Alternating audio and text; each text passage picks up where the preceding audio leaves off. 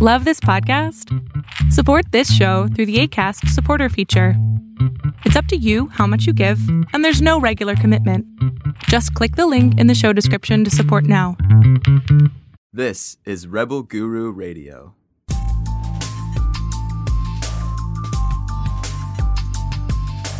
This is Rebel Guru Radio with best-selling spiritual author Eric Pepin.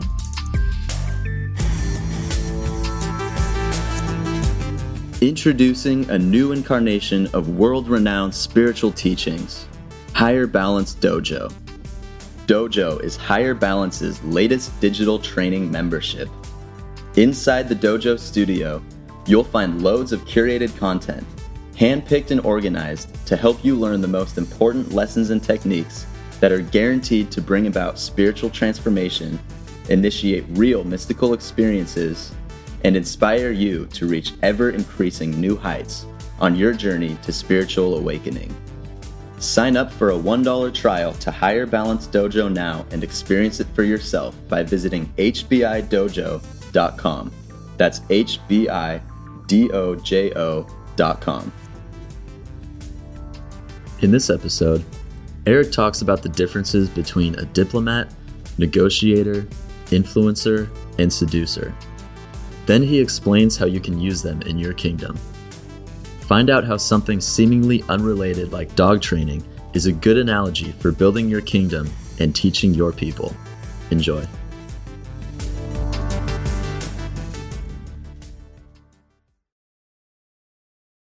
You mentioned, you talked about using influencers, seducers, and diplomats. What is the difference between those roles, and how should we use them? Well, the diplomats, the influencers, the seducers, I mean, first of all, let's just take things on the surface for what they are, okay? And that is a seducer is a seducer. A seducer is what is your sultry? What is your sexy? What is your your game face for a little bit of action, or get somebody to kind of be won over by you, charmed by you?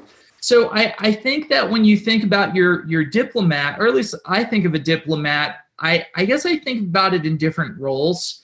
The diplomat, I'm thinking, is going to be the person who's negotiating situations to your favor, or to negotiate business work, relationship issues, dealing with anybody from your kids to your whoever your partner is in life, to people who may not be someone in your immediate life, but someone you have to deal with. So your diplomat is your negotiator. You know, what's fear, what's not, how are you going to communicate that in a way that is intelligent, is in a way that conveys or convinces or makes somebody understand your position, and whether or not they're going to want to agree or see your terms. You know, a lot of times when we negotiate, people have an idea what their terms are in advance. And the question is how skilled are you at disarming that in kind of making things a little bit more fair, or, let's be honest, more in your favor? And I think by getting to know, which is a whole other topic in regards to the kingdom, is actually spending time identifying the role of these people or these identities. You know, I would imagine that if you draw up your seducer, your influencer, your negotiator, you know, to me, they're all very individual. So if I'm going to imagine my negotiator, what do you want your negotiator to be? Calm, intelligent, listening, able to control a conversation without upsetting the other person. That's the number one key. You're no longer in a negotiation once you enter into a region of fighting or arguing or whatnot. So you have to have somebody very skilled in that process. You want that person to be very aware of their body language, the tones of their voice, the structure of their sentences, the speed at which they're talking. That is your negotiator. Negotiator should also be informed. I love that word lately, informed. You may not like the other person's position, but by looking at the other person's position, you tend to gain a large advantage. You begin to see why they think what they think. And in so doing, this gives you an ability to approach it from a term that they can relate to, that they're going to understand, that maybe you do understand where they're coming from. So your negotiator is, in a sense, finding good ground to communicate with. And I think any good negotiator should accept the fact that negotiation is a two-way street. You got to give a little bit to get a little bit. And the question is what are you willing to give in order to get? And oftentimes, I think most people go into negotiations with what they want. They're not thinking of it as a negotiation. They're thinking about it as a fight, a demand. You're being suppressed. You're being manipulated. You're being bullied. You're being taken advantage of. And that's where you've got to say, in this circumstance, to my kingdom, when we are dealing with a situation like that, the person who's going to move front and forward is a negotiator. That in your mind, you've already set a precedence under a situation that you have to have protocols. Not everybody's going to be able to sit and think about how things should pan out. So you're saying to yourself, instead of the fighter coming up or whatever, that each role is, in the end, is effectively applied by the assessment. Now, keep in mind, somebody's got to be assessing also, or at least the majority of them need to be deciding, and they need to know on their own when to step forward. It's very interesting. I got dog on my brain because my dog's getting training. And one of the concerns was that he would be aggressive with everybody, being that now he's been trained for protection, like he's going to bite your ass, right? And the thing is that most people, well, there's probably some truth to it, think that you can just say a word and they attack, okay? That's not necessarily true. They're intelligent enough to assess the situation and evaluate whether they're going to go into a protection mode or not. You can encourage them to attack, but there's usually hesitation in an evaluation, and they can pretty much tell if somebody's full of bullshit faking even, But that's what I'm saying, is that you, in your mind, have to set up your court, your people, the people who are in charge, okay, with a sense of understanding that they need to step in when the king or the queen is uncomfortable or dealing with a situation. They need that person to represent their interests, your interests. And so when we think about the particulars, we can't just say, oh, these are your roles, and never prescribe to them that they need to identify the situation if it occurs or if it comes up. And so you, in a sense, want to create scenarios of what that would be. Here we go with dog training again. Something else I learned. Boy, I got dog in the brain. I hope you guys don't mind. It's very interesting because when I was asking about training the dog, one of the things that they said was dogs learn through repetition of the experience. So you want to create the situation and fake it more or less with a dummy person and everything, which we see all the time. But if you want them to understand how to protect you, that's one thing. But if you're in a car and somebody goes and grabs you, they may not understand how to react to that unless they've gone through a scenario situation in their training multiple times that teaches them how to deal with that or how they're supposed to act. So I found that very interesting, and I find that very relative to human beings in a sense in setting up your kingdom, because there's a truth to all of that. And that is that at some point you should ask yourself, how intricate do I want to get my kingdom? How intricate do I want to draw up the presence of the situation? So defining and going through some situations or case scenarios of when the negotiator is supposed to go there is that person being able to recognize when they're supposed to do that. So one thing I would suggest is it's very hard to imagine your court, your kingdom, your boundaries, and say, this is me, these are my energies, my how I'm going to relate to everything, whatnot. But I think what you guys should consider is that when you close your eyes, everybody close your eyes. I want you now to see your court, your inner court. This is where all the players are in your entire empire. These are all the decision makers, from the finance manager to the party planner to the negotiator to the builders and creators and whatnot, okay? Everybody's there, okay? So you have a circumstance that you're becoming aware of, and you want to utilize the best process for you. So the real question is how does somebody step forward? How did one of these identity roles step forward in your interest? Where in your court do they go to? Where do they stand? Where's their location? Which direction do they face? You or whoever they're addressing? And in what means do you have created a sense of that influence or that part of your mind, because that's really what it is, to organize itself and be maximized?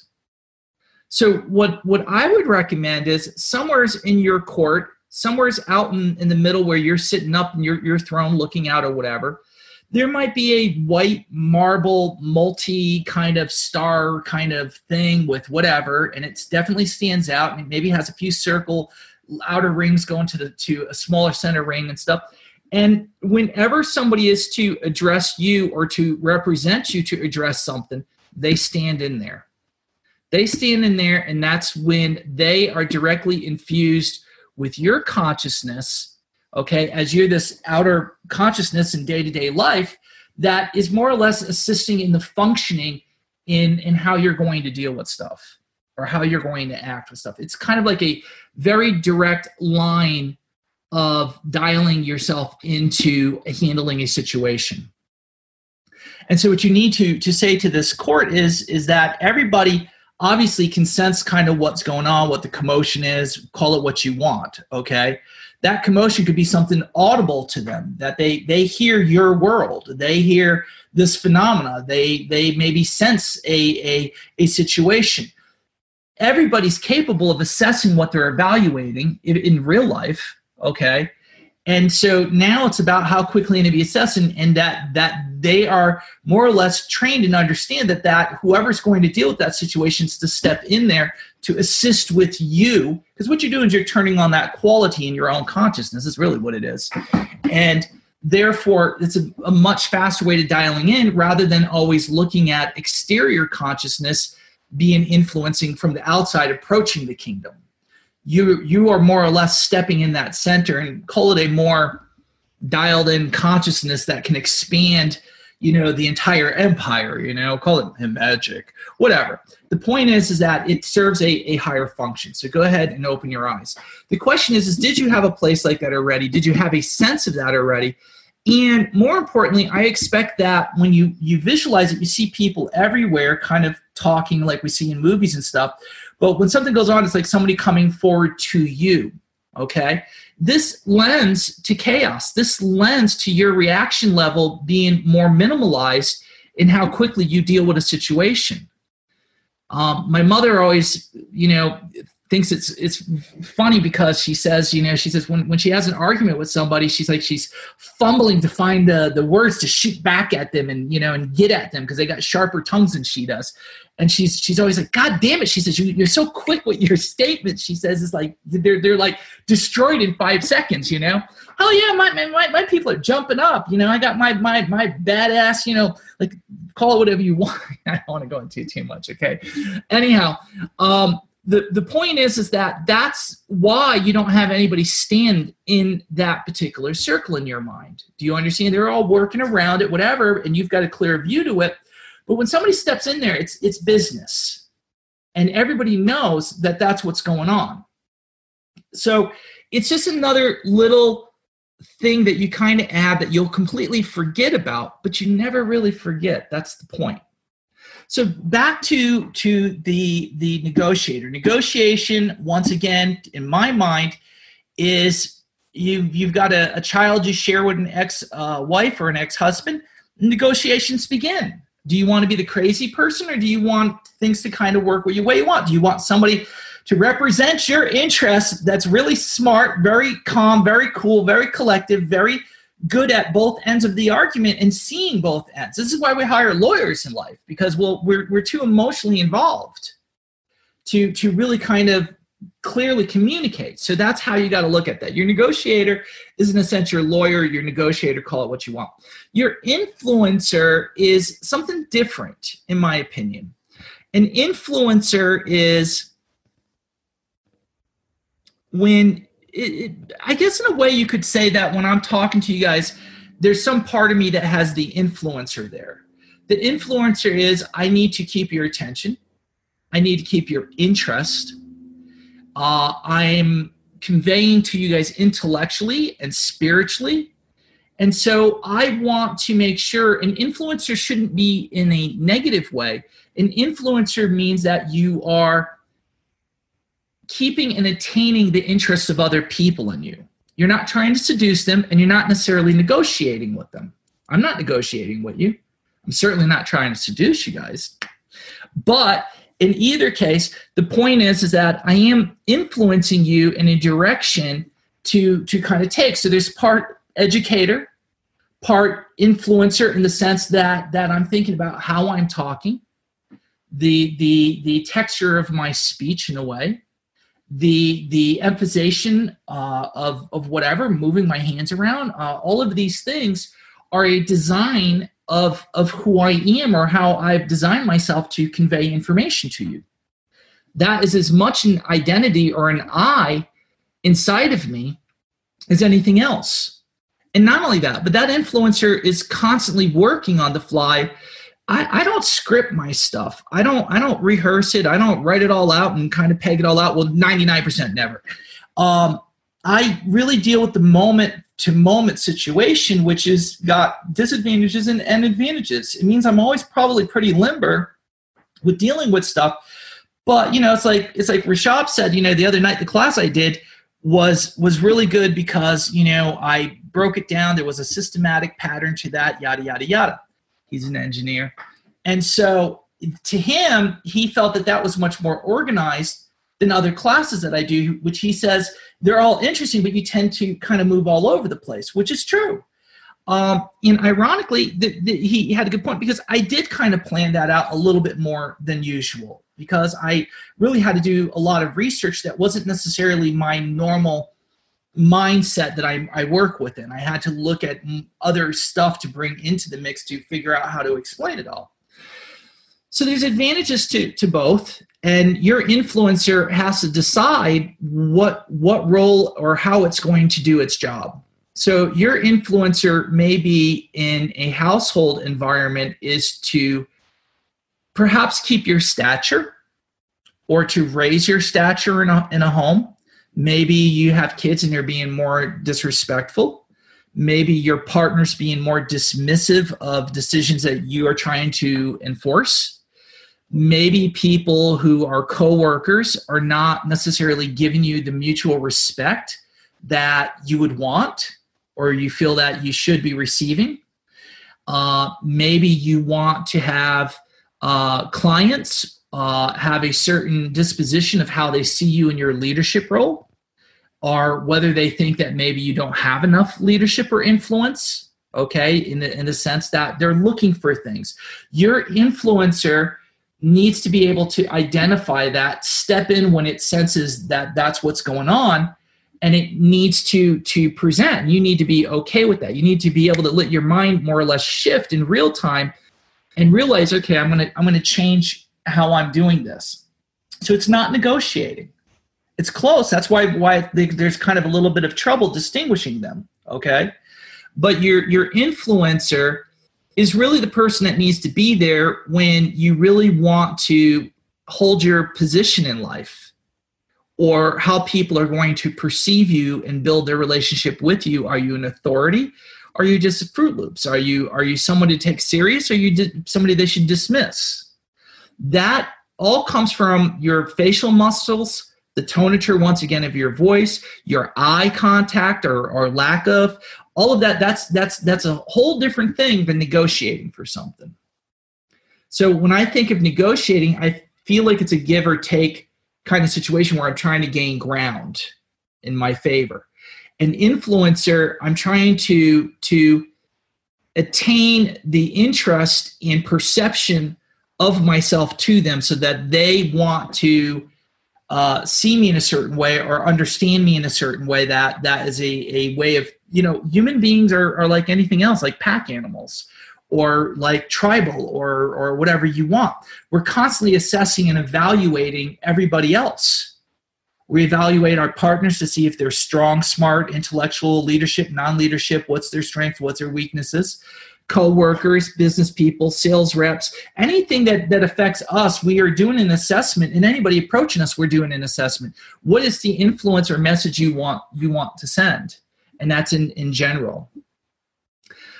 Seducer is, once again, can be very hodgepodged into the idea of the influencer and of the negotiator. And I think when we think seducer, we think of sexual interest or, securing a love interest or something to that effect. And that's really just the tip of the iceberg. Seducing is also about charming. It's also about magnetism. It's also about, once again, keeping people interested in you. It's one thing to influence them, okay? But there are other ways that would not necessarily be considered influencing. It's just your overall magnetism, your level to seduce people to like you, which is really doing a lot of the job for the influencer in advance. It's your smile. It's how you enter a room. And so an influencer, I feel, directs their attention towards an individual or multiple individuals. It's like concentrating the seducer in a different way. While the seducer can be focused from one extreme of seduction, but it's charming. It's enticing. It's winning that person over. It's about letting them undo all of their security guards towards you, It's the ability to communicate or reach them and earn their trust. And, I don't like calling it seduction. We like to think of it as cleaner or nicer, whatever. But let's be honest. Most people, it's like I've always said, when you meet somebody and if somebody approaches you, at least me, the first things that are in my head are, what do you want? And once I figure out what you want, let me decide whether it's a value to me or not. If it's not a value to me, I'm rolling the eyes. Yep, have a nice day. So when you are approaching me, are you going to attempt to seduce me if you really want to get to know me? If you want to win my friendship over? If you want to get me to immerse in conversation or life or hang out with you? That is your seducer.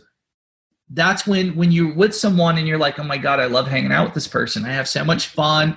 They make me laugh. I just enjoy being in their presence. I like their sense of humor. I like how serious they get. And they go back. Whatever that is, that's still a form of seduction. You've basically thrown out all your whole military level because they've charmed you. They've come right through the front door. You've let them in close to you.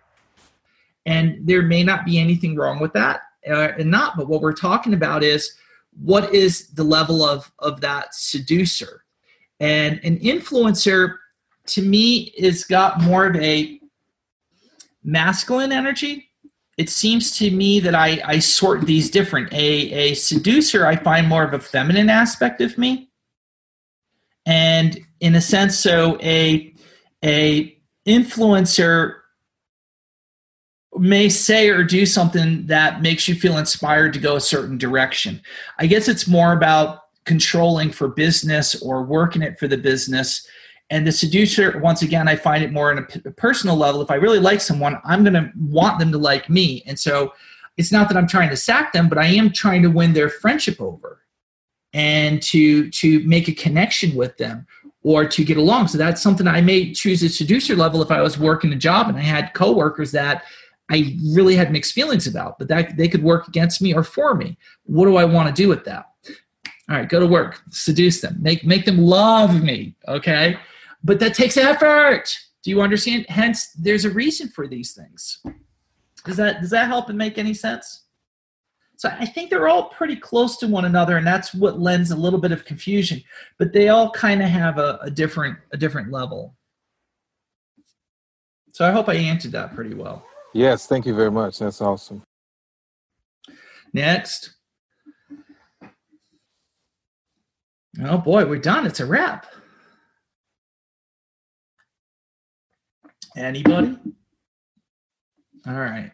Thank you, Rick. Thank you for stepping up. Everybody else seems to have abandoned me. There's one more kingdom question, so I'm just going to read it. In Rhode Island, you taught us to use the kingdom as a way to physically protect us. You told us to set it up so people can only find what you want them to find. Can you elaborate on that? What are some examples of things you want them to find? And could you give us a walkthrough on that, which I guess is the same thing as elaborating on it. So. Yeah, I mean, that's a loaded question. And of course, it's, I hate talking about previous things I said because I don't necessarily remember maybe the context of what we were talking about. And so therefore, once I get something wrong, you guys will hang me, so I'm always I got to be very, very careful to keep my shit together and make sure I check cross my T's and dot my I's, I guess, and if I don't, I better wing it, which identity needs to come up, Hey, okay. So in either case, look, I think that we all have a negative aspects to ourselves that we recognize, and a spectrum that's all the way to the positive. The higher qualities we have, the ones that we do not like, but in some weird ways maybe they have a necessity. We don't want to be what most human beings want is they want the room to grow. They want the room to become the best. They want the room to grow. They want the room so that they can grow to be the best people that they want to be the best that they can be. And in essence, when we know that we might have a quick to trigger situation in us, or quick to anger, or quick to judgment, or a quick to throw up negativity, or a knee-jerk reaction. These are things we don't really want people to see. Let's be honest, because you wouldn't have any life, or you'd minimalize that. Okay, but there are negative aspects to all human beings. And our journey in life, part of it is to find the best qualities to nurture in us so that we like ourselves, and to defuse or diminish the presence or the power of the negative ones. So in your kingdom, let's look at it this way. In your kingdom, you have your royal family, you've got all your appointed, power position people, whatever, and everybody there is to be your counsel at the same time, okay? Now, you can pick your committee, your board people, whatnot, okay? But that doesn't change the fact that you still have some family somewheres in there, okay? And sometimes it's the family that we all have the most embarrassment of. Those are the ones we don't want anybody to really meet or know about or anything. Or you're like, yeah, they're family, but I, it's like, really, I don't really talk to them for the longest time, whatever that is. That's kind of what's floating around somewheres in that court. And the question is that at any point are one of them going to rear their ugly head because they're family and they can fucking say what the fuck they want to know, or say or do. And they know you. They know all your ins and outs. They've known you since you've been a child. And they're going to be like, it's enough bullshit already. Blah, blah, blah, blah, blah. And you're like, why? What do I do? I can't chop their head off because mom would be very upset with me and dad would disown me. And that is my sister after all, but she's just a real bitch, and people aren't going to get her and they're going to think that I'm supportive of this behavior. Whatever it is, this is kind of how I look at the negative aspects of things. And so where you could look at those as qualities within yourself that you don't want is one clever way that I once did was I really assigned, I'll call it family. I assigned them to have their own kind of wing that they would be at and stuff. And so it's really far away, the furthest reach. And so if there's a situation, it takes them longer to kind of surface or get there to kind of fuck things up, or to do stuff that upsets me so that my rationale ain't where it's going to be. Do you see what I'm saying? It's like, what can you do? You may not be able to get rid of those qualities because, getting rid of them isn't necessarily a good idea. All the things that are negative about you may be the reasons why you've survived for as long as you have, or whatnot. You don't know that for sure. What you do know is you don't really care for that. But is it a difference as a part that you hate, or is it a difference of a part that it could be seen or used as a strength at the right time at the right place? I just don't want it dominating. Do you know what I'm saying? I don't want that presence to be, like you're in a room and everybody kind of feels this one person in there. They're just very loud, very vexatious, very, and you're like, yeah, because I definitely got probably a couple of those. But anyway, so in essence, what do you do with that? So the question now is again, close your mind, close your eyes. Imagine your court, you're sitting on your throne, and you have all of your brilliant, sophisticated, highly skilled, appointed people that you really want in your life, okay? And then, somewhere's also mixed in there are maybe some of their friends and family, but also your family there. You got your mother there, maybe your father, maybe an aunt and uncle, cousins, whatever, they're all part of that. That's family. And so one thing that you may want to do is ask yourself, how large is the inner court? How large is this? And can you take some of the court, make it a little larger, but now you have different areas. And the furthest area back, which is plushly nice, okay, that's where only family is allowed to be and should be, okay? And you appease them by saying, they might say, well, we don't like being that far away. And your answer is, well. A lot of people ask us, where's the best place to start with our courses and material? The fundamental backbone of everything in our catalog is the Foundation Meditation System. This is a unique meditation technique geared to the purpose of absorbing prana, stimulating key regions of the body that enhance sensory development, and allow one to tap into a source of unbridled spiritual energy. Foundation meditation can be learned in our book, Meditation Within Eternity, or you can visit our website, foundationmeditation.com, to acquire the audio course. Again, that's foundationmeditation.com. Each of Eric's books comes with a secure readers-only section online that contains a treasure trove of complimentary free training material. When you add up all the free training you get with each book, you have a combined total value of over $1,000 in additional content. This includes classes, guided meditation exercises, and more. Digital and physical copies are available at higherbalancebooks.com. Order the set on discount now, and we'll also send you a free guru deck in the mail for physical orders. Again, that's higherbalancebooks.com. Go there now, order your set, and join the growing movement of spiritual adepts. Follow us on Instagram at Higher Balance Institute, all one word. If you like this podcast, please subscribe on iTunes and leave a positive review to help others like yourself find this knowledge. If you would like to support this podcast, please visit our online store at higherbalance.com. When I was young, I recall sitting in the back seat of the family car as we drove somewheres, probably just to get away. I remember seeing the rivets of the back seat, the leather contour, the fabric and texture of the floor mat. I was small.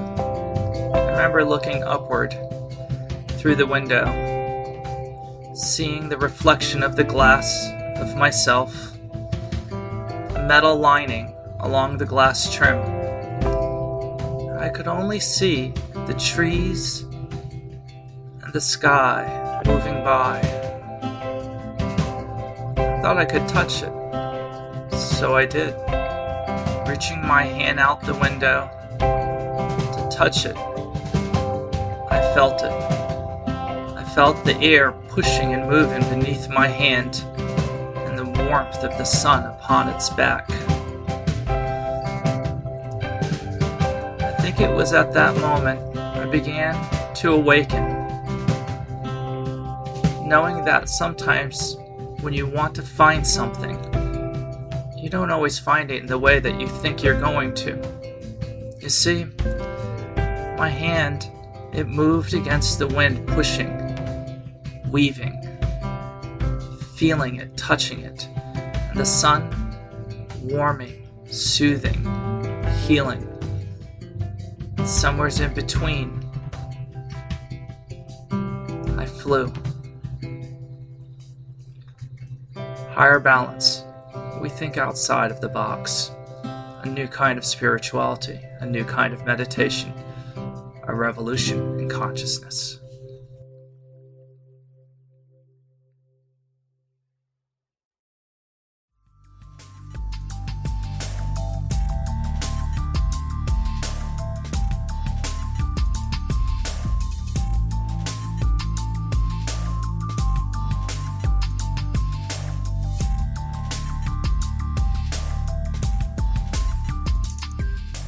Thank you for listening to Rebel Guru Radio.